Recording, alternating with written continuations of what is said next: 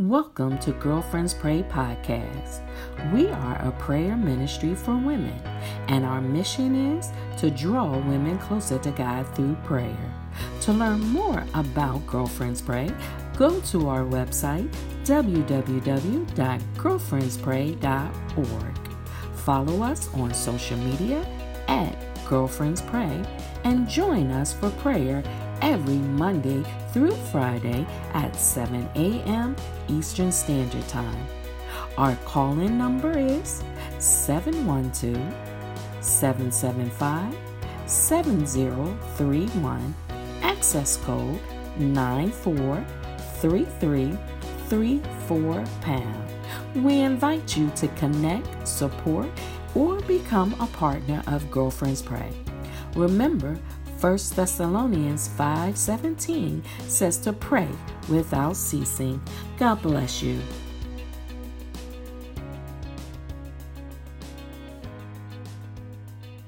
So again, I want to say welcome. We are going to jump into the call. We have a special guest with us this evening. But first, let me give you the backdrop in terms of what we are talking about and what is the issue that we are bringing to the forefront to try and get a better understanding about the issue and how it is that we identify with the issue and how it is that we resolve the issue. Tonight we're talking specifically, as the first series, we're talking about overwhelm. We're talking about if you here on the line have ever had anxiety or an anxiety attack or a panic attack. We are having a conversation at the intersection of overwhelm, anxiety, panic, and maybe even if you use this language, meltdown, breakdown, but we're looking at all of the, having a better understanding of those things in the self-induced way that perhaps, if it is that you experience that, how it is that, we might be part of the problem, but tonight we want to be part of the solution. And so with us this evening, we have, and I want to just share as a disclaimer, this session and this series, although we are a prayer ministry, and if you followed for some time, you know I'm pretty solid on the separation between ministers and ministry and then licensed trained therapists. And so this series was specifically designed to invite licensed trained therapists to the call.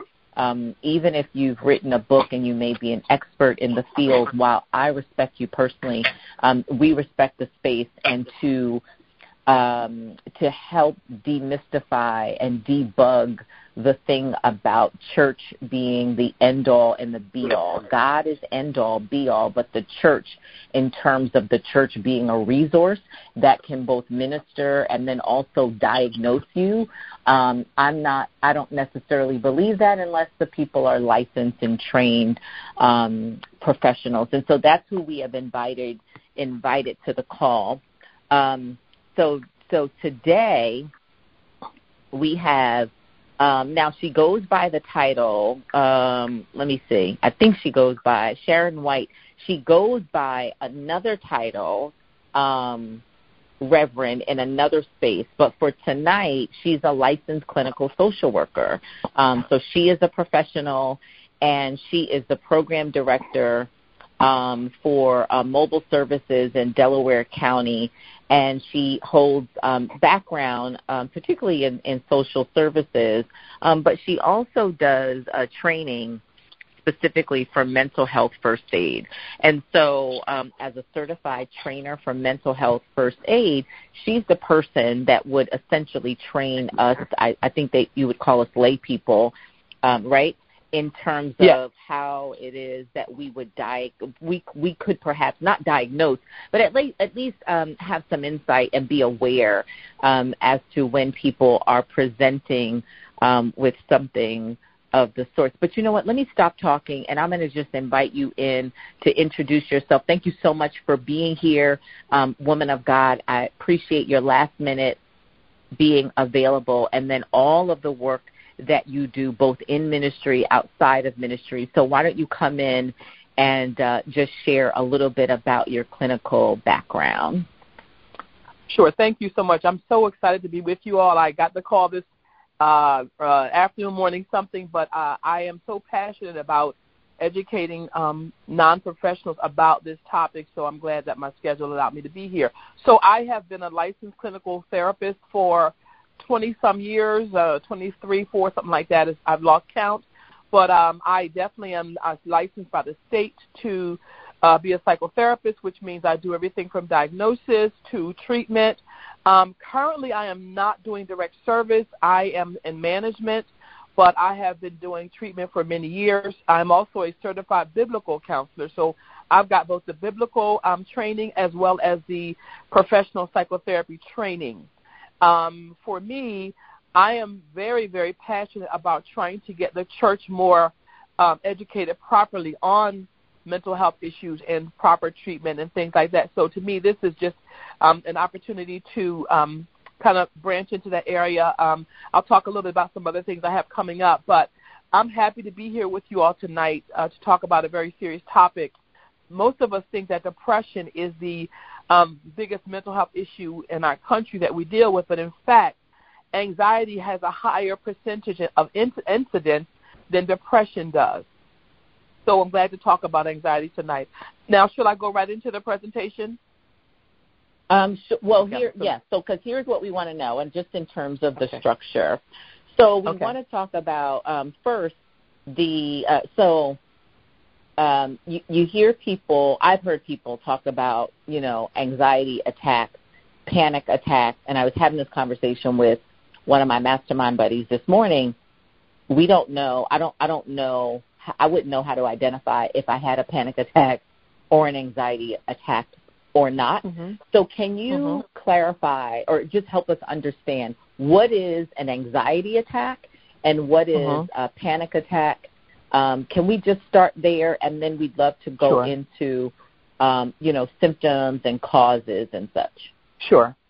So let me first say that all of us at some point feel anxious. That's not what we're talking about. We're talking about an intense experience of anxiety that can be crippling. It affects people's daily lives, performances, relationships, and all of that. So we're not talking about the typical, I'm running late, I'm feeling a little nervous. But we're talking about an actual disorder where there is symptomology that we talk about specifically. So let me say this. Anxiety disorders, we identified about 7 different types of anxiety disorders. Panic attacks are one of those 7 that we identify. So anxiety is the broad category. And let me just mention what the 7 are, and then I'll talk a little bit about that further. So the most common anxiety disorder is what we call specific phobias, where people have fears of specific things. Fear of flying, fear of snakes, whatever. It's a very specific phobia. And that's actually the most common disorder that we see in anxiety. The second one is what we call social anxiety, where people have a very intense reaction to being in public places, being in crowds. The emotion can be so intense that a person may need to leave whatever that environment is. So that's the second type of anxiety disorder we talk about. Then we talk about post-traumatic stress disorder. That's another anxiety disorder. Then we talk about general anxiety. Then we talk about panic disorder. So, again, that's one type of anxiety. The other 2 that we talk about are obsessive-compulsive disorder, and then we talk about agoraphobia. Now, I can't talk about all of those, but those are the types that we talk about. So I'm going to talk later about the different symptomology as related to all kinds of anxiety. So to pull out the panic disorder for a moment, since you mentioned it, when a person has a panic attack, there is absolutely a sudden feeling of intense anxiety and fear and sometimes terror, where wherever they are, they cannot function in the moment because of that terror. Most people, if they've had one before, they understand what they're dealing with. But one of the key components of a panic disorder is that the peak of it only lasts for a few moments. So it's not something that somebody's going to experience for 20 minutes. That's not how a panic attack works. It's a sudden, intense feeling. It peaks after a couple of minutes, and then the person starts to come down. So that's what I would say about the different types of anxiety disorders and the panic attacks. And I'll also mention that in any given year in our country, this is why it's important to talk about it, almost 20% of the adults experience an anxiety disorder in 12 months. So we're talking about intensive disorder. Okay, well, thank you for breaking that down. And you know what? So this is already helpful because I didn't know that all of the others or the 7 types that fall under the umbrella. So so interesting. So and just to clarify, so you identify anxiety as nervousness or extreme fear. I just want to make sure I know. Right. It's a nervousness. It's what people often will say, I worry a lot, when in fact what they're usually talking about is having some sort of anxiety. Mhm. Got it. Okay. So where should we go next? Symptoms of anxiety, causes of anxiety.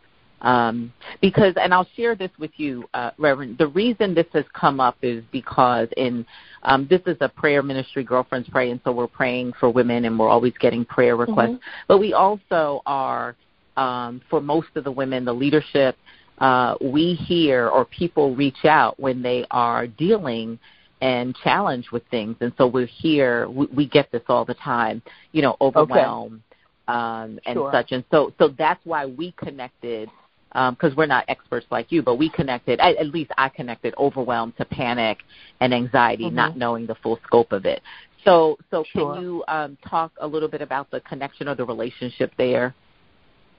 Sure. So I think one of the things we want to be aware of is that having anxiety being overwhelmed can be a part of an anxiety disorder, but it doesn't necessarily mean that if you're overwhelmed, you have an anxiety disorder. But that can be a part of the clinical picture of somebody who has an anxiety disorder. Just want to mention that. Let me do this if I might. Can I just talk a little bit about some of the symptoms of anxiety? Can I do that? Oh, please. Okay. So I'm going to mention the signs, what we call signs and symptoms. And we generally talk about 3 different areas that we look at for the signs and symptoms. We look at the physical, like what happens to a person physically when they're having an anxiety attack. Then we talk about the behavioral, what do we see them do or not do, and then we talk about the psychological. So if I could for a moment just kind of mention some signs and symptoms from each of those categories, is that all right? Absolutely. Okay. So when we talk about physical, one of the things that happens is people sometimes have very specific cardiovascular responses. In other words, sometimes they have chest pain, rapid heartbeat. Sometimes their heart becomes pounding. That becomes of concern, especially because sometimes it almost mimics a heart attack. So we always say if a person has those symptoms, even though we think it could be anxiety, we need to get them to a medical a professional to get checked out for heart stuff. But so cardiovascular is absolutely affected. But then also the respiratory is affected. So sometimes a person might have very fast breathing. They may talk fast, and so there's shortness of breath. Then there's what we call neurological, where people sometimes can have headaches. They can have sweating. They can have tingling in their limbs. They can have a numbness. They can sometimes feel dizzy. And so as you see, some of these mimic medical conditions. Then sometimes they can have gastrointestinal issues, like almost as if they're choking or about to choke. I've seen people with dry mouth where they seem to not have enough moisture in their mouth because of what's happening internally. Stomach pain, nausea, nauseousness, vomiting, diarrhea. And then lastly, the musculoskeletal system can be affected, where people have muscle aches and pains, especially around the neck, the shoulders, and the back. And what happens is people may get checked out medically, and there's nothing medical going on. And then we start to look at, is this anxiety? There may be some restlessness, inability to relax. So all of those fit up under what we call the physical signs and symptoms of anxiety. But then we talk about the behavioral. What happens to a person who, what do they do or not do if they're having some anxiety issues. And so I want to just mention some of those quickly, if I might. I'm looking at my paper. Give me a second. I done took my papers out of order. I made some notes. Bear with me. Oh, here we are. Okay. So the behavior we look at, people, when they have anxiety, they kind of maybe avoid situations that they know might cause them more anxiety. For example, if somebody has a social phobia, social anxiety, then they might avoid going to the supermarket. They might avoid going to the mall. They might avoid coming to church, rather than put themselves in a position where they know their anxiety is going to be heightened. Sometimes there's that obsessive-compulsive behavior where a person can't help but keep checking the door to see if they locked it, or check the water to see if they turned it off, things like that. And, again, these are all behavioral. Sometimes the person might have psychological signs and symptoms, such as unrealistic or excessive fear about something that there's no reality to. Sometimes they might have, their mind might be racing and they can't seem to concentrate. They might go blank with what they were thinking about. They may not be able to concentrate well. They may have memory issues. They might become very indecisive, irritability, being impatient, sometimes maybe finding themselves angry, confused, restless, feeling, quote-unquote, on the edge, but can't explain why. Sometimes the person might have unexplained fatigue, unexplainable sleep disturbance. So those become the psychological signs and symptoms. I hope I didn't go too fast, but let me stop there and see where you want to go next. No, you know what? You keep going. I mean, as much as you would like to share, I think this is very helpful. Yes. Okay, good. Wonderful. Let me just mention to you a couple of facts about anxiety, and then I'm going to talk about risk factors for anxiety. So one of the things that we know in our profession is that for some reason, and we can't explain it yet, it happens more with women than men. We don't really know why, but women have a higher incidence of anxiety than men do. The median onset age for anxiety is 11 years old. And if we think about that for a second, that makes it complicated to diagnose, because what do we know about 11-year-olds? Developmentally, they're trying to become adults. They're struggling with certain body images, self-image, all that kind of stuff. So, you know, we know that it starts in 11, but the reality is that we don't often find people, diagnose them at the 11-year-old point. And I think one of the other things I'll point out is that there is a high percentage of people who have anxiety who, if they're not getting treatment, they start to self-medicate with alcohol and or drugs to cope. Because if a person has that intense anxiety, it is very disabling, it's very upsetting, it's very hard for people to live with that without finding the need to self-medicate. So I wanted to mention those facts about it, because that stresses the importance of people getting treatment as soon as possible. And then lastly, when people have a high level of anxiety over a long period of time, that can cause depression. So you might find a person who has both anxiety and depression. Just a few facts I wanted to throw out there. So let me talk a little bit about risk factors for anxiety. Any kind of stressful or traumatic event can cause a person to have an anxiety disorder. Now, while I'm mentioning these as risk factors, it does not mean that people will automatically have the disorder, but this is what we assess for and listen for when we're interviewing people to determine what's going on with them. Ongoing stress and anxiety can cause a person to be at risk for an actual anxiety disorder. Family history of anxiety can cause a person to be at risk for anxiety. And then there are some people who have a very, very sensitive nature, sensitive emotional nature, just by who they are. And that can sometimes make them more susceptible to an anxiety disorder. And I will give a little bit of disclosure here, that I have a family member who, as I watched her as a young person, I could tell she was extremely sensitive emotionally. She would be the kind of person who, if she saw someone being picked on, it would just really, she would have an extremely strong reaction to that, because she had a very sensitive, emotional nature, and she does have an anxiety disorder. I could see that. So there's a correlation between someone who has a very sensitive, emotional nature and possibly having an anxiety disorder. When some people who have had a difficult childhood, maybe there's been some abuse, physical, emotional, sexual, or their needs not being met. Maybe they've been neglected. That can sometimes cause a person to be at risk for anxiety disorder. Sometimes illnesses that are life-threatening, chronic illnesses, chronic pain, side effects of medication actually. Recent childbirth can cause some women to have anxiety issues. I think the other thing is that chemical imbalance in the brain. So when we talk about causes, sometimes there are psychosocial stuff like I just talked about, but then sometimes people have a chemical imbalance in the brain, and so that becomes the reason for their anxiety. Not that there was anything psychosocial going on, but there's a chemical imbalance in the brain. And those are things that make people at risk for an anxiety disorder. I'll pause here to see where you want me to go next. Well, eventually we want to get to the treatment. Good, like what do you do?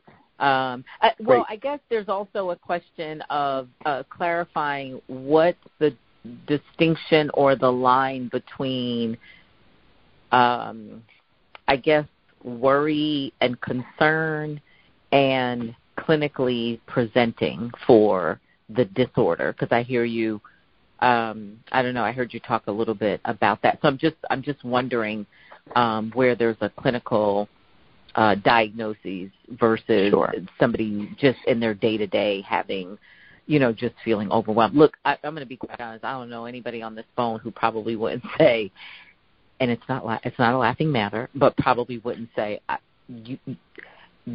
some of that is me. Just because in life there's so much coming in, which I think led to the call. We have a lot more we're contending with. There's a lot of inputs. There's a lot of noise in the world. There's a lot of negative, although I do declare we are not living in the worst of times. We're living in the best and the worst of times. We're living in the best of times and the worst of times, but there's a lot to deal with.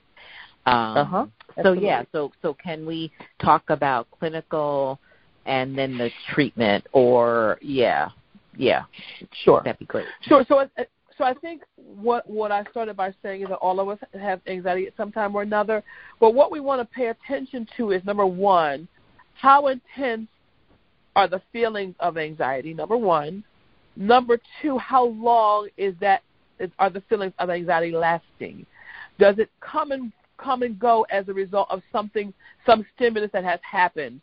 I got to work late for my job every day this week, and I have to get home. So there's all this stuff going on, and I'm feeling a little anxious. That's not clinical anxiety. Also, we're talking about how does it affect the person's life. If it renders a person, if it affects a person's daily activities on a regular basis, job performance, relationships, schoolwork, in every area of their lives, if they're being hampered or affected or becoming demobilized in those areas, then we start to look at, is this an anxiety disorder? Got it. So it's intensity and duration, and it sounds like disruption in day-to-day functioning. So absolutely. So if there's a little bit of nervousness, concern, or feelings of overwhelm, and it's a day or two and can't quite get through, but it means disruption. But you can connect it to. Sorry. Go ahead. Sorry. I'm sorry. I apologize. I thought you were done. I'm on the cell phone. No. You're the expert. Look, we invited you here because we needed to know about these things. So no worries.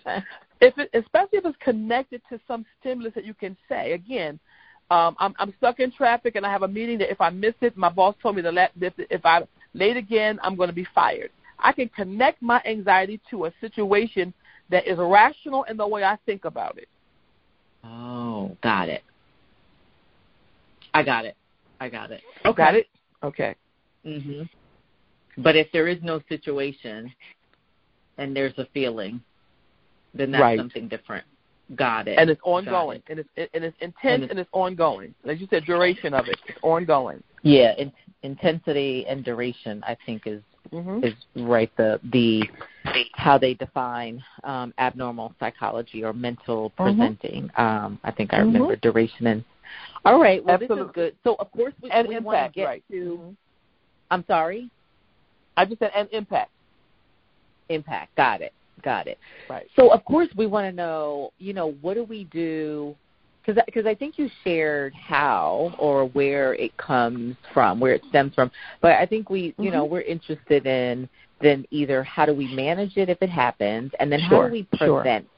How do we prevent it? And then everybody, if you just joined, this is Girlfriends Pray, and we're going to open up the lines in just a second. This is Girlfriends Pray Real Talk, and we're talking about anxiety disorders, which we've just learned there are 7 types of anxiety disorders, and we have the Reverend Doctor, the Right Reverend Doctor. This is good so far. This is really good. So I'm really grateful that you're here.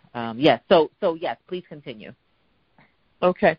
So let me talk about treatment for a second, because I think that's definitely something I know everybody wants to know about. First of all, let me say this. If it's clinical anxiety, which we've already talked about, then typically that a person cannot handle that on their own. They need help.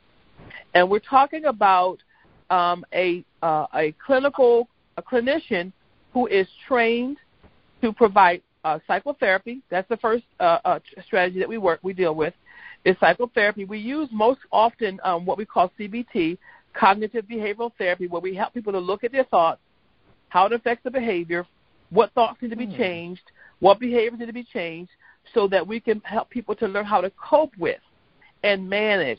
If a person has a clinical anxiety, it does not go away. So we teach people how to manage the symptoms and the impact of the anxiety.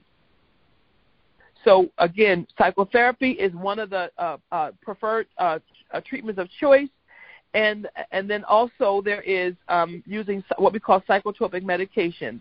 I know in the church sometimes we don't want to talk about taking medications for psychological issues, but the reality is that there are times when the anxiety cannot be managed until a person has been given medication so that they can come to what we call a baseline, a place where the psychotherapy can help. There have been times where people have gotten psychotherapy, but the anxiety is so intense that they need the medications like Ativan and Xanax, to name a few, to help that person to get to a place that their anxiety is managed enough that the psychotherapy can work with the person, can help them to strategize and come up with what we call adaptive ways of dealing with their anxiety. Those are the primary 2 treatments for anxiety, psychotherapy and medication. Now, in terms of psychotherapy, in addition to the one-on-one psychotherapy I'm talking about, people can also go to some psychotherapy groups that help people to work with anxiety. So it doesn't have to be always one-on-one, but it can also do group work. One of the things that's critical if a person has an anxiety disorder is they do need the first step, which is a psychological evaluation. They need that before the treatment can happen. So we look at doing what we call a psychiatric evaluation by either a psychiatrist, a clinical social worker like myself, a licensed a psychologist. There are some disciplines that are not allowed to diagnose, such as a social worker who's not a clinician with a license. They are not able to diagnose. So again, you want to make sure that you're getting somebody who is legally permitted by their license and credentials to diagnose. That's the first step, to get the diagnosis, because that's going to help the provider to know how intense a person's anxiety is, sort of get to the root of what it is, and that becomes part of the strategy in treatment. Got it. So where do we go? Okay. So what do you go? You see a licensed or a clinical, or do you go to your physician first to get a referral? How does that work? So it depends on your insurance. Most insurances have a behavioral health component to it, behavioral health benefit. So I tell people one of the best ways to do this is to call your member services number of your health insurance and tell them that you are looking for behavioral health treatment and evaluation. Because what they'll do is, rather than you picking up the phone book and calling 10 people to say, do you take my insurance? The insurance has most of them have a behavioral health division who can provide a list of what we call providers that they are capitated to, that they already know and have vetted and will pay for the service, so that you're not scrounging around trying to find somebody. They can provide a short list of providers. They will never recommend one person, but they will provide a short list. And usually they'll ask you what area you want to go in, things like that, and they'll provide a short list of providers, and then it's up to the person with the disorder to then call and set up an appointment to get an evaluation. Got it. Let me say this. Go ahead. I just want to say that there are Christian therapists available across the country. I just want to put that out there. And what I would like to say to you is, if you would like, I can get you either a link or a listing of some of the ways of reaching Christian clinical clinicians across the country. Go ahead. Sure, absolutely. We'll take it. And I should say that we have other clinicians lined up for this series. So for the next 4 weeks we have, in fact, we tried our best to get those individuals who are working in the space. But you know what? I'm going to open up the lines because I'm sure there are questions here.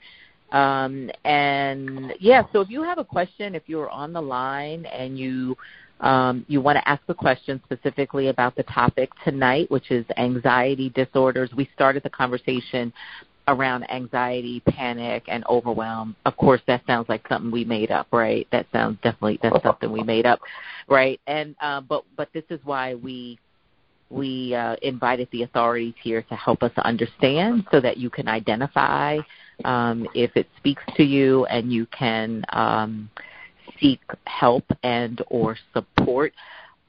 So if you star 6 to unmute your line, you can state your first name. If you don't want to, if you're concerned about confidentiality or you don't want to share your identity, just be whoever you want to be. Listen, and just share your first name and your state where you are, and ask your question. While we're doing that, I will. Your first name. What's your first name? Yolanda Alexander. Hi. And how you and doing? What's your question? Hi, gorgeous. Richmond, Virginia. I'm from Richmond, Virginia. My question is that I have that problem because I'm living with HIV/AIDS, and I do have I have those depression and anxiety attacks every now and then and everything. Okay. They have me on a medication called Wellbutrin. Yes. Brutal. And I take that every day. So, and the way it makes me feel, the pill makes me feel good. But the problem, sometimes you might have the anxiety of depression might just come unexpected, When y'all was asking, when you asked the question, how often do a person have it? It comes whenever they want to. It doesn't. It just comes when you least expect it. I mean, like today I feel great. Today I'm feeling good. Today I'm happy. Now tomorrow I don't know how I'm gonna feel. So do you have a specific question? My question is that what can I do to try to keep from avoiding it, having those attacks every now and then, other than just taking the pill? So my one question would be, have you thought about, considered, or ever had psychotherapy? Yes, I go to counseling once a week. Okay. And so, because that's the place where you and your therapist should be working on that.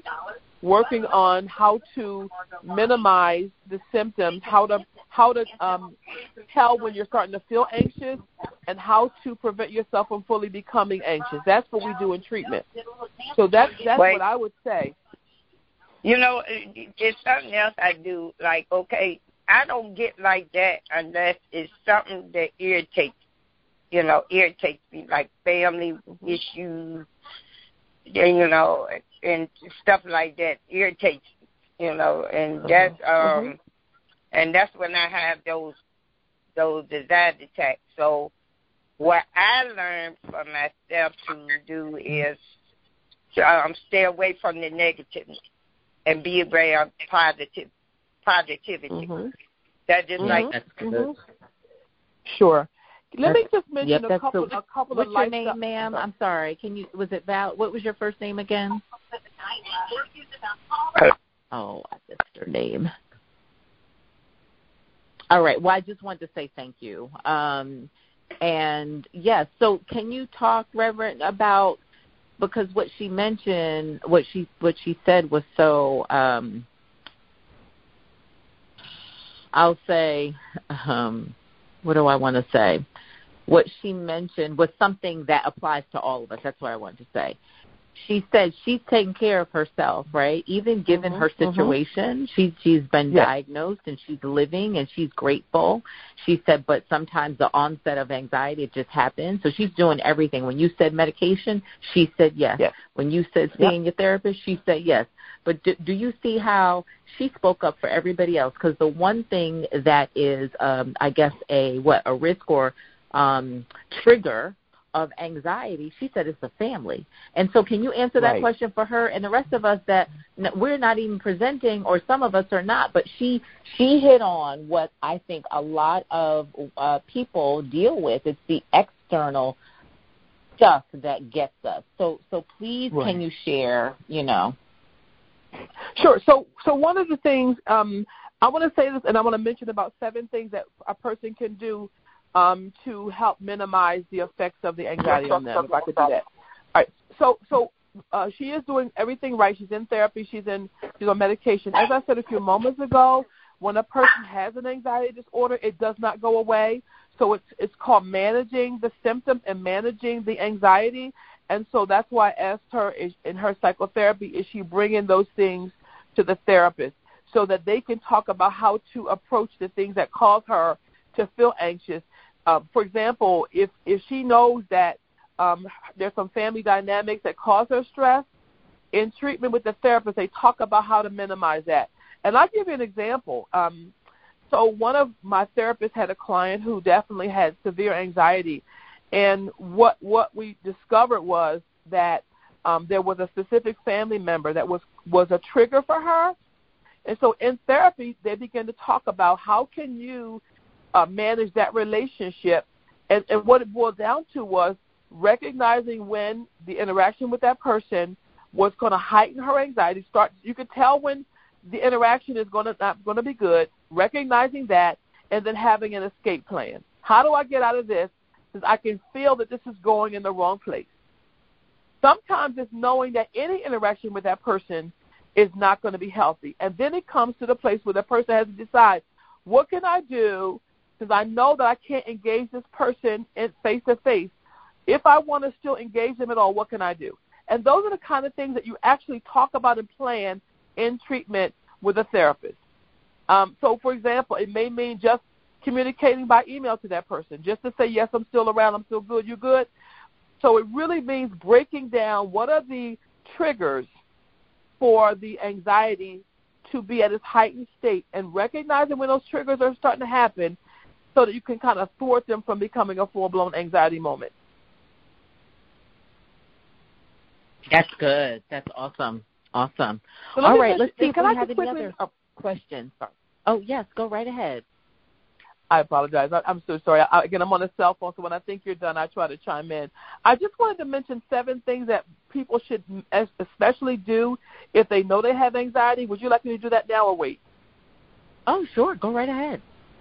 Okay. So what we know is that physical activity helps a person to reduce stress, and it helps to improve mood. So we say to people, if you know you have anxiety or when you feel overwhelmed and stressed, one of the things you should do is find a way to have some physical activity, whether it's taking a walk, working out. Just find some way to have some physical activity on a regular basis. The second thing we say is, if you know you have an anxiety issue, avoid alcohol and recreational substances. I'm just gonna mention that, even though I know we're on Girlfriends Pray, but it's important that if a person knows they have anxiety, that the substance can worsen the anxiety. So let me just say that. The other thing is, if a person smokes, they should or drinks any kind of caffeinated beverages, they really should try to cut down or cut out both, because nicotine and caffeine can worsen anxiety. So you might think having a cup of coffee might be the thing that's going to help me out, but if you're drinking coffee with caffeine, it's not going to be your help. So let me mention that. The other thing is learning and using stress management and relaxation techniques. Sometimes we'll lead people through visualization techniques in treatment to teach them how to do it on their own. So, for example, one of the things I do with people when I do visualization is I have them think about one of the places that's their most calming place for them.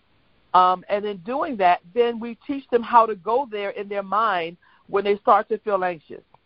So stress management can be visualizations, meditation, yoga. If a person finds a relaxation in crocheting, whatever activity they can do to find some relaxation, that's what they want to do. And you have to be very intentional about planning those things. And this is what a therapist will help you explore in treatment. The other thing is making sure that you get enough sleep and rest. That's another priority for anxiety. When people are anxious, it's sometimes natural for sleep deprivation, but that only makes the anxiety worse. So making sure to get adequate sleep is a priority. And then lastly, eating healthy is another really key thing we talk about in managing anxiety. So I'm done. Those are the 7 things I wanted to mention. Awesome. Wow. Thank you so much for that. Any questions on the line? If you come in and only if you have a question, that'd be great, just because we're managing time. But you can state your first name, and if you want to remain anonymous, you can just make up a name. But just *6 to come in and state your first name and ask your question. Hi, my name's Kierica. I'm in Maryland. I have a question. Yes, go right ahead. I just wanted to ask, so I recently published a book called Your Mental Health Matters to Him, meaning Him mean God.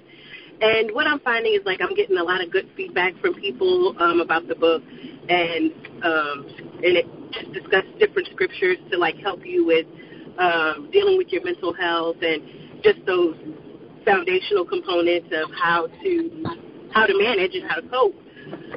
But what I'm finding is that for others that may not know how to seek that help, or not believe in therapy, how do you help coach them or coax them or help them to feel comfortable about seeking help? And specifically, I'm asking about men, black men in general, who feel that it's taboo or feel that they may not need it, or just how do you get them to be comfortable with seeking help or wanting help?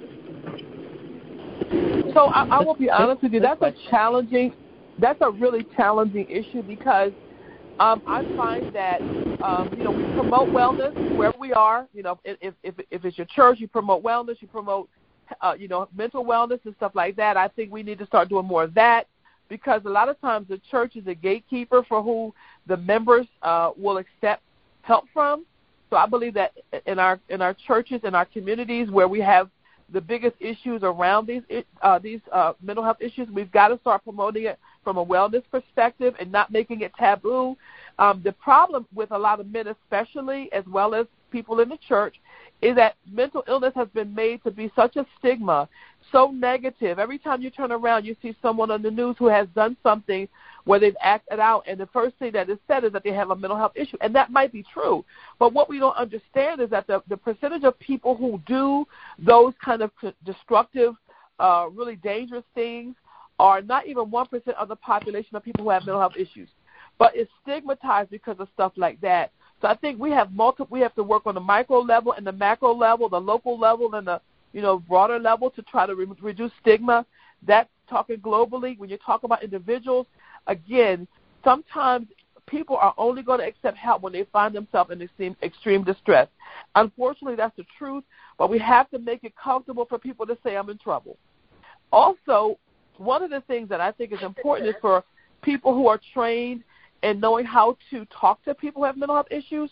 I know that, Dr. Marshall, you mentioned the training that I've taken, Mental Health First Aid, and I want to put a plug in that for that training because that training teaches the non-professional a 5-step process for how to engage someone who is becoming unwell or who is unwell from a mental health perspective and how to try to coach them into getting help.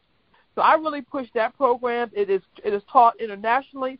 It's taught across the country. If anybody on the call wants to go through the training to learn better how to do this, it is an 8-hour training, but you can find it by simply going to www.mentalhealthfirstaid.com or org, I forget which one, and then you can put in your state and your location, and it will show you where trainings are being held.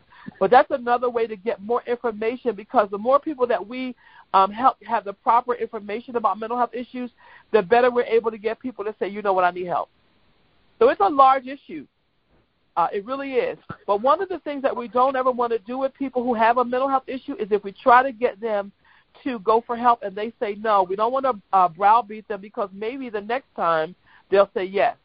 So we have to make it comfortable for people to hear us and put it out there when we see them being unwell, support them and saying, hey, listen, I want to tell you what I'm seeing and that you don't have to suffer like this, and then helping people to find out that it's okay to get help.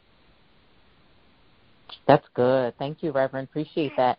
Are there any other questions? Because, I mean, I could say a lot about, but I think you covered it. It's I think not just helping people to understand and get over the stigma that, therapy is healthy.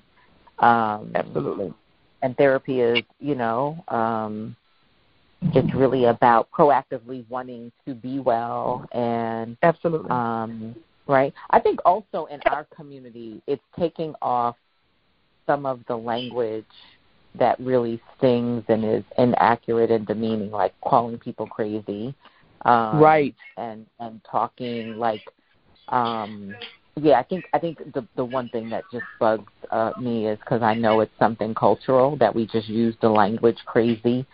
And we're insensitive when people are presenting. So when somebody says that they are having something, not telling people to snap out of it or to get over it. Right. So things like that. I think educating people on distinctions about, there are resources for this, that, and the other. And so there's a resource if, you break your leg, you go see the physician, an MD. If you have a toothache, you go to see a dentist. If you need a legal representation, you would see an attorney. And if you, if you're not feeling well in this area, you would go and see a therapist. So sometimes the framing, I think, works. Absolutely. I also think, with men, I think the women in their lives sometimes, it depends. It could send them either way. Men listen to the women in their lives. So I think there's two sides to that coin. Like certainly I think in one instance they would say no, they don't listen if it comes from, the woman. But in a lot of instances they will listen if it's the woman. Right. I think, sisters could talk to brothers and so on. And, nieces can talk to uncles and granddaughters can talk to granddads. And, certainly it should be that wives can talk to husbands, but in a way that, doesn't make him feel less than. I had, somebody reach out and share that they were having I think the language that they might have used the language of depression, very successful, awesome leader, and and male. And I'm only sharing this because of the question that you asked. And so I asked the question. I said, well, who do you see if when you're having this situation. I just really asked the question because he's intelligent. So sometimes just talking to men in a way that is not making them feel less than or making them feel shameful. And then I just reframed therapy, and he was responsive. So I said, well, therapy is preventative. I said, you're a leader. And so for leaders, an annual checkup with the therapist, I mean, that's what leaders do. And so even if you're on the line and you don't know therapy from that angle, I would say, and just because I work with leaders, because you're managing a lot and carrying a lot, and that's what I shared with him, you're managing a lot and you're carrying a lot, so you're pouring out. You're emptying out. So your emotional bank account is empty. And so the reason you may be feeling this way, although, depression is nothing, it's a very real thing. But I said, but part of that could be because your bank account, you're on empty. And you know what? When I tell you the framing, I think he received it just because of framing. He's a leader. So sometimes with men, just stroke, you're a leader, which was the truth. And so not allowing them to feel bad. I think another angle in terms of framing for men, because the question that the author asked was about men, getting men to therapy. I think it's the framing. So in that one instance, it was framing it as that's leadership, care, right? But another is setting it up or positioning it in such a way that it's success formula. So I, too, wrote a book called Dear Black Man, We Love You, the 5 things that black men need to hear that black women need to say. And the book really is about refilling their emotional bank account, but it also is a framing of sorts in how to win. So it's really the backdrop is about here's how you're going to be successful. I mean, it's a little bit of that. So if they have aspiration and goals in life and they're not quite there yet, then speaking to what might be the gap or what might be missing and framing it in such a way, well, here's how you might pursue this goal is to do X. I think that in some instances may help. Now, I'm not the answer all and know all of this, but I will say I've had great response from the book, because if you say to nephew, and nephew wants to do, let's just say nephew wants to be a physician, and nephew is struggling with something, right? So how nephew you're going to get to physician is the resource for this issue right here of anxiety is the therapy. So framing, I think, is helpful. That's all. That's my 2 cents. So are there other questions on the line? Yes. Can you hear me? Hello? Yep. Just state your first name and your question. Hi, Dee. This is Deborah. Is someone speaking? Hello? Deborah, yes, go ahead with your question. I'm sorry. Let's hear from Deborah. And then who's the other person? Yolanda again. Ian. Okay, Yolanda. And then who's the next person? Ian.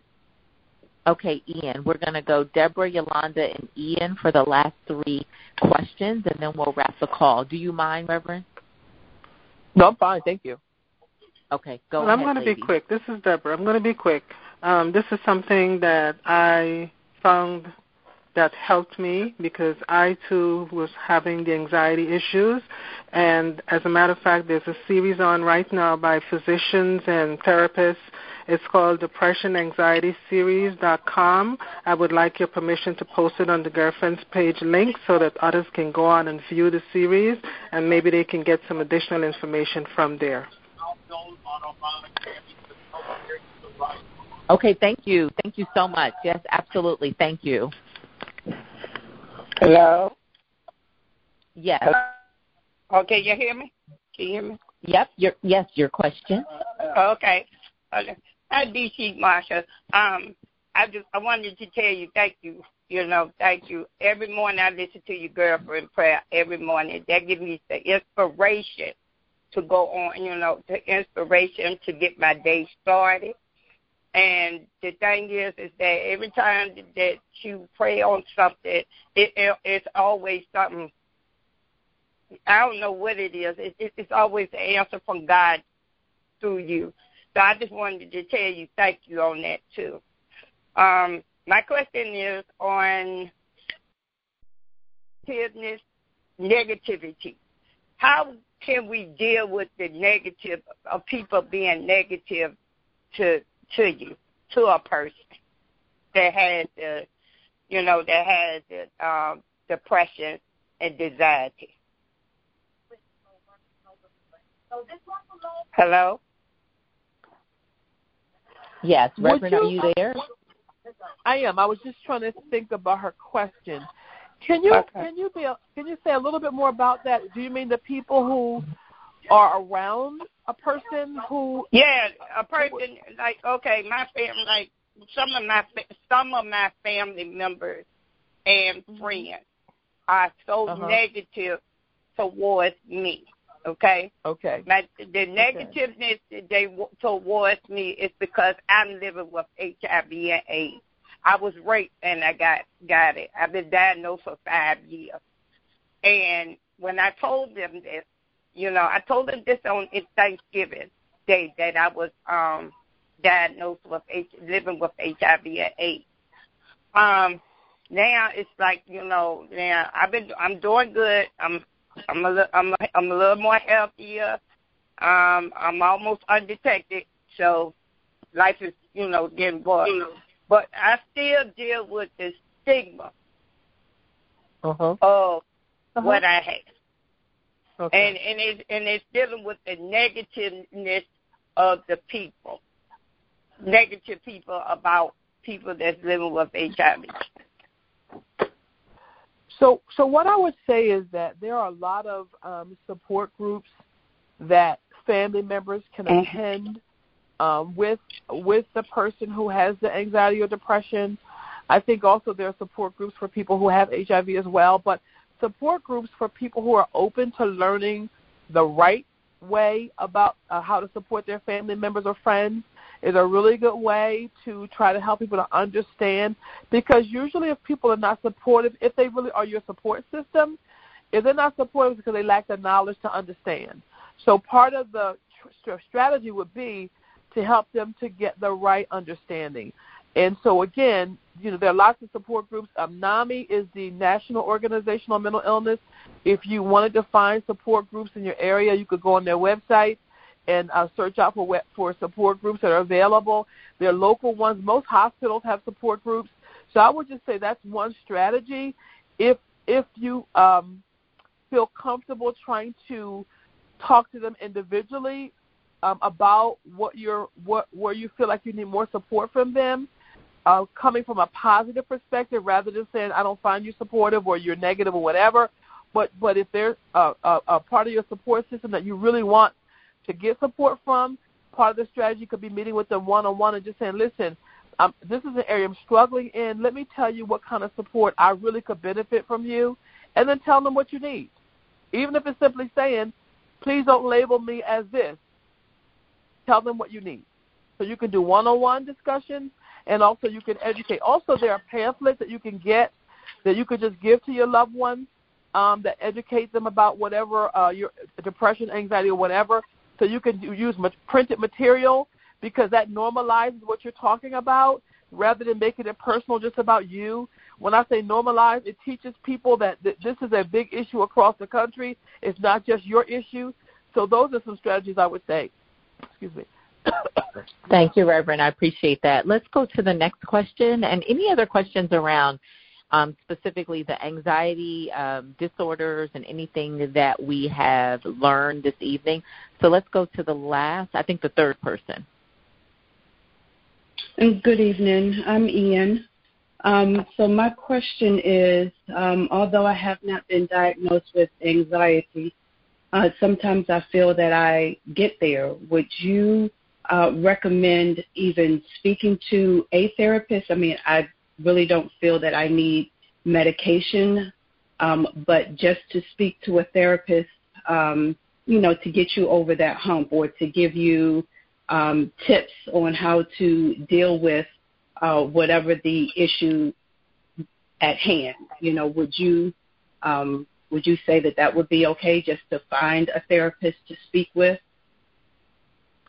I must apologize. I got disconnected. I had to call back in.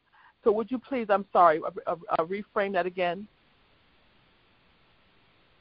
So my question is, although I am not diagnosed with anxiety, sometimes I feel that I do have anxiety, with the issues of life. So my question is, do you recommend speaking to a therapist to kind of ward off maybe getting to that point of anxiety or having the anxiety attack? Absolutely. Absolutely. Therapists deal with what we call chronic anxiety, which is the long-standing, what we talked about, but they also deal with acute anxiety. What's the situation, what's going on at this time in your life where you're finding yourself feeling anxious? I absolutely recommend it. And usually if it's an acute anxiety, it's not going to be as long-term in terms of treatment as someone who's got a more chronic, long-standing. But absolutely agree with that. Thank you for clarifying, because I couldn't understand medicating for some of what I heard about general anxiety and some of the phobias. So thank you for clarifying it. There's chronic and then there's acute. Right. And again, just one last point about that. I'm sorry. What I was going to say, and I do apologize, I just wanted to clarify again what I said earlier, too, and that is that we talk medication if the therapy alone doesn't work. Got it. So the first step would be some sort of therapy which is not associated with medicating. Right. It's some other therapy. You said CBT. Okay, psychotherapy. Can you define psychotherapy for us, please? Talk therapy, and some people call it counseling. It's basically talk therapy. Got and again, it. a different That's form. Good. CBT is one type of therapy of intervention that we use. We use some other ones, but that's the primary one for anxiety that we use. Got it. Okay, got it. That makes sense. All right. Any other questions? If you're on the line, we're talking to Reverend Sharon White. Although she is a minister, she's also a clinical, she's qualified to be here. Let's just say she's a licensed clinical social worker, and so she's been extremely helpful this evening to help us understand anxiety disorders. And so are there any other questions on the line specifically around anxiety disorder? We've learned about general anxiety, phobias, obsessive-compulsive disorder, post-traumatic stress disorder. Thank so you. State your first name if you have a question. Hi, this is Sharon from Washington, D.C., and I have a question for Reverend White.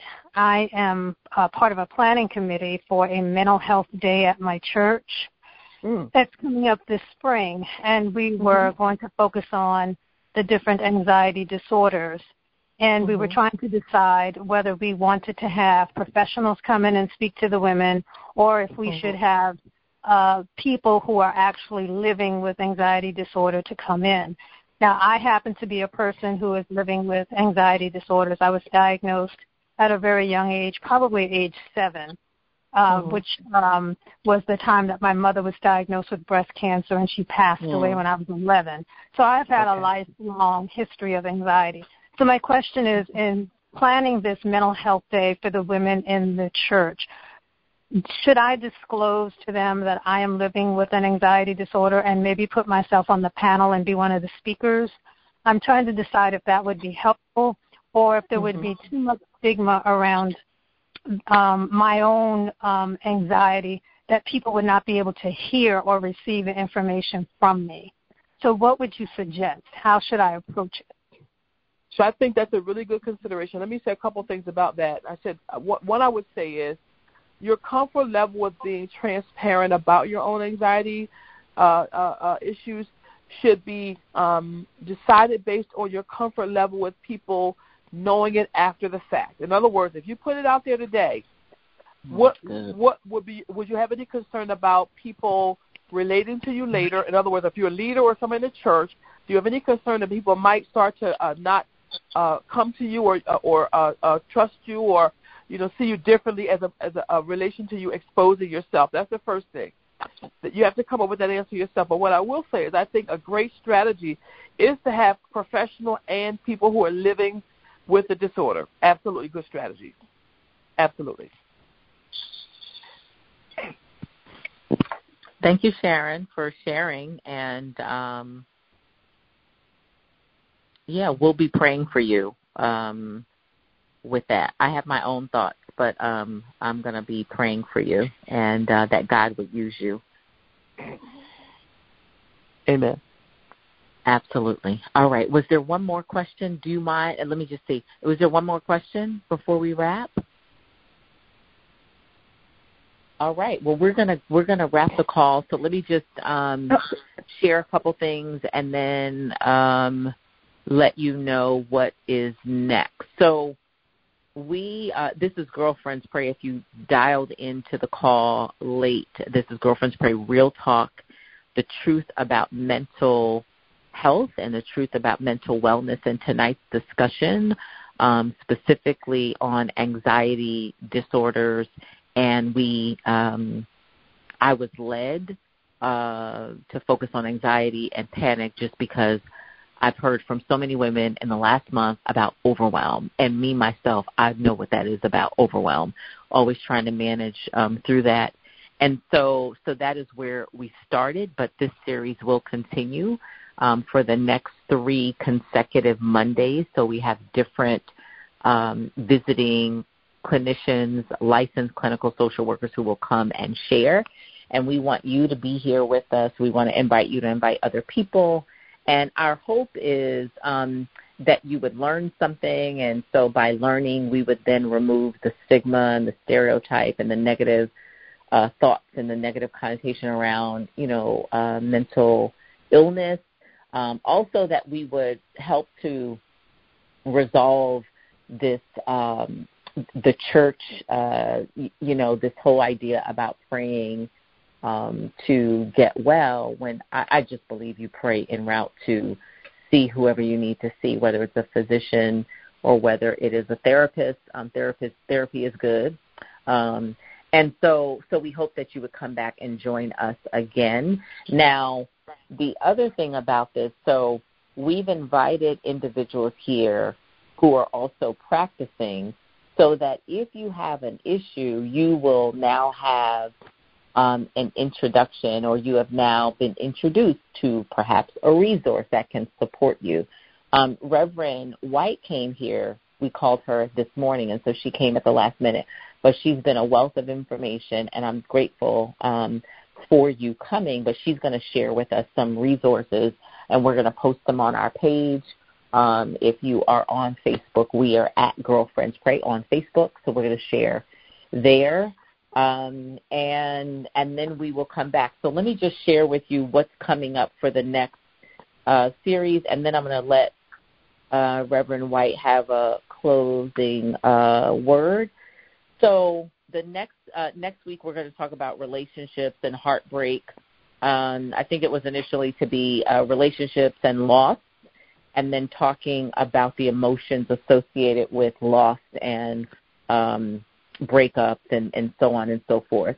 So if you are the person that has, consuming thoughts and issues and challenges, perhaps emotions, really heavy emotion, whether it's jealousy or anger or rage, or even if you've got issues of rejection. And so next week we're going to be here with Dr. Tina Scott, and Theo, our board director, is going to facilitate.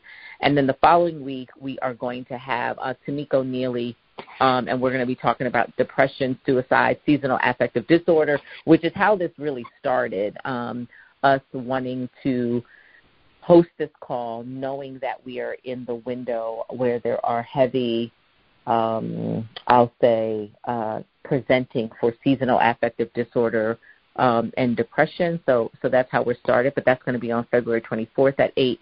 And then on March 2nd, we have Dr. Tracy, and we're going to talk about addiction. So whatever addiction, I guess, questions, concerns, issues that you have, hopefully we'll be able to get Dr. Tracy to talk about all kinds of addiction, not just illegal addictions to substance, but other kinds of addictions, whether it's a food addiction, whether it's, Lord help me, Jesus, the caffeine addiction, and or whether it's a social addiction, whatever the addiction might be. So that's going to be on March 2nd, and we're looking forward to that. So that said, if this has been a blessing to you, feel free to go over to the website, www.girlfriendspray.org, join the mailing list, support the ministry, share a testimonial. We'll also share information for Reverend White. But I think at this point, Reverend, I'll give you the final words. Anything you want to share about how we find you and how we support you? So I will say that it's been my joy to be with you all this evening. I crunched in a lot of material in like an hour, but it's been my joy to be able to share this with you all. What I would ask is just to help us to try to reduce stigma and all associated with mental illness and anxiety, is that if you are in a church or community where you can promote getting mental health treatment and mental health education, I would just encourage you to do that. Again, Mental Health First Aid is a wonderful training. There has been legislation carved out for monies to be available for that training across the country. So it is the go-to training. Michelle Obama promotes it. There's a bunch of people in key places that have taken the training and really have talked about the worth of it, because it's for the non-professional. It's in everyday language, but it teaches a 5-step process we call the Mental Health First Aid Action Plan, to know how to engage someone who is either becoming unwell or is unwell. And at the end of the training, whoever the trainer is in your location, they provide you with the resources, actual providers in your area. And you can find that by going to www.mentalhealthfirstaid.org or com. I forget. It's .org.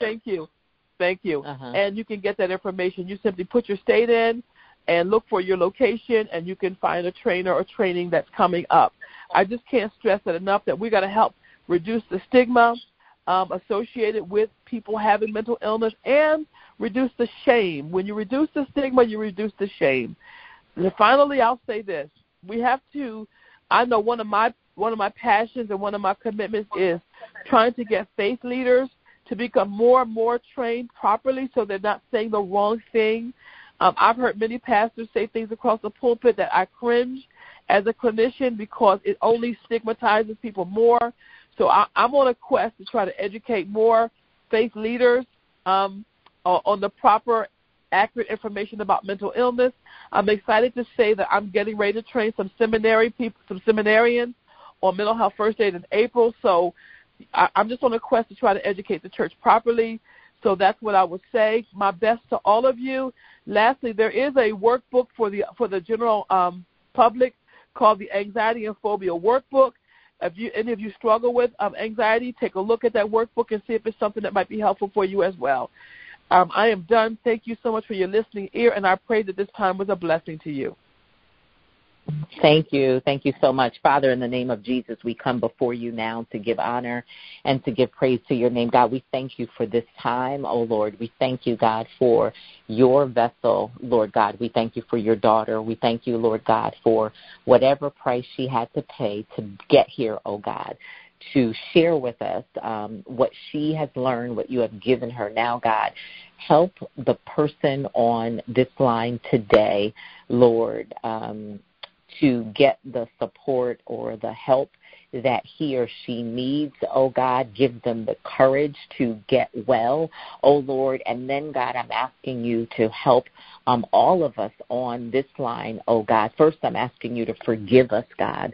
Forgive us for whenever or wherever we have been insensitive, oh, God, for your children presenting with something, oh God, whenever we've been dismissive, oh God, whenever we have not been mindful or respectful to volume and overwhelm, oh God, and even the things that are we know to be real and biological. Help us to be more responsible, oh God, with people, oh God, and people who are challenged with different issues, oh God. And we just thank you right now for softening our hearts and helping us to be more responsible and to be better ambassadors for you. Then, God, we're asking you to make way for more licensed, trained therapists, oh God, who know your word, who are a healthy balance of being educated and trained, oh God, and then knowing your word, that we would be comfortable enough to trust our lives to them, oh God, for direction. So we just love you tonight, oh Lord.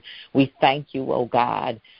We thank you and we love you. And Lord, we're asking even for healing, oh God. While we believe in treatment and we believe in therapy, oh God, we even believe in the medication, God. But if you want to go ahead and miraculously shift and heal your daughter or your son who is on this line, God, we say God, do it in Jesus' name. God, we thank you, oh Lord, that your thoughts and your ways are not our ways and our thoughts, oh God. And so we thank you, Lord, for moving as you see fit. For the one who is hurting on this line today, oh God, whatever anxiety disorder they may be presenting with, oh God, we trust it to you, whether it is acute or generalized, oh God, whatever phobias, Lord God, we give every phobia to you in Jesus' name. God. But God, we thank you for not allowing us to be super spiritual Christians that we blame everything on the devil or the enemy. God, we just give you the illness right now,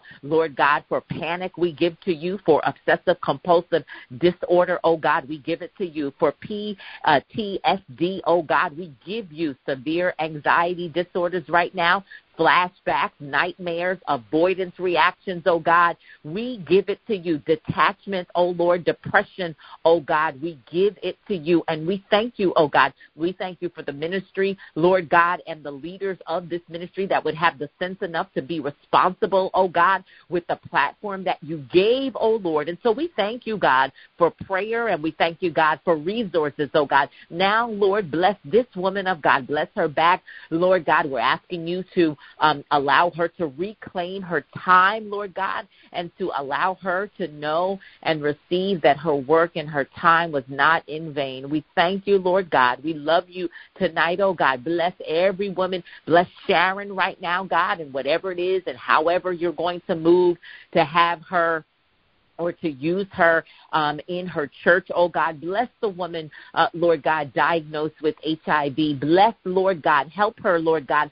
Send her more additional resources to support her, oh God. And for every woman who showed up here, bless the author on the line, oh God. Lord, we're asking for overflow, increase, and more than enough for her books. Oh, yes, Lord God. We believe you, God, to be that God, that you are not the God that we would only be able to bring you our disorders and our mess, but we pray for every person who showed up here, oh God. We thank you right now, Lord, that you would begin to settle their spirits right now in the name of Jesus, that they might get good sleep. Lord, that was one of the recommendations. Help, Lord God, us to move out of our own way to get good rest tonight, oh God, to rethink our eating habits, oh God, to remove every negative person out of our life, oh God, that may be the cause of anxiety. God, we thank you, Lord, for all that you have given us in this time. We bless your name tonight, oh God. We love you, Lord. We honor you. We give you highest praise. It is in Jesus' name we pray. We say amen and amen and amen.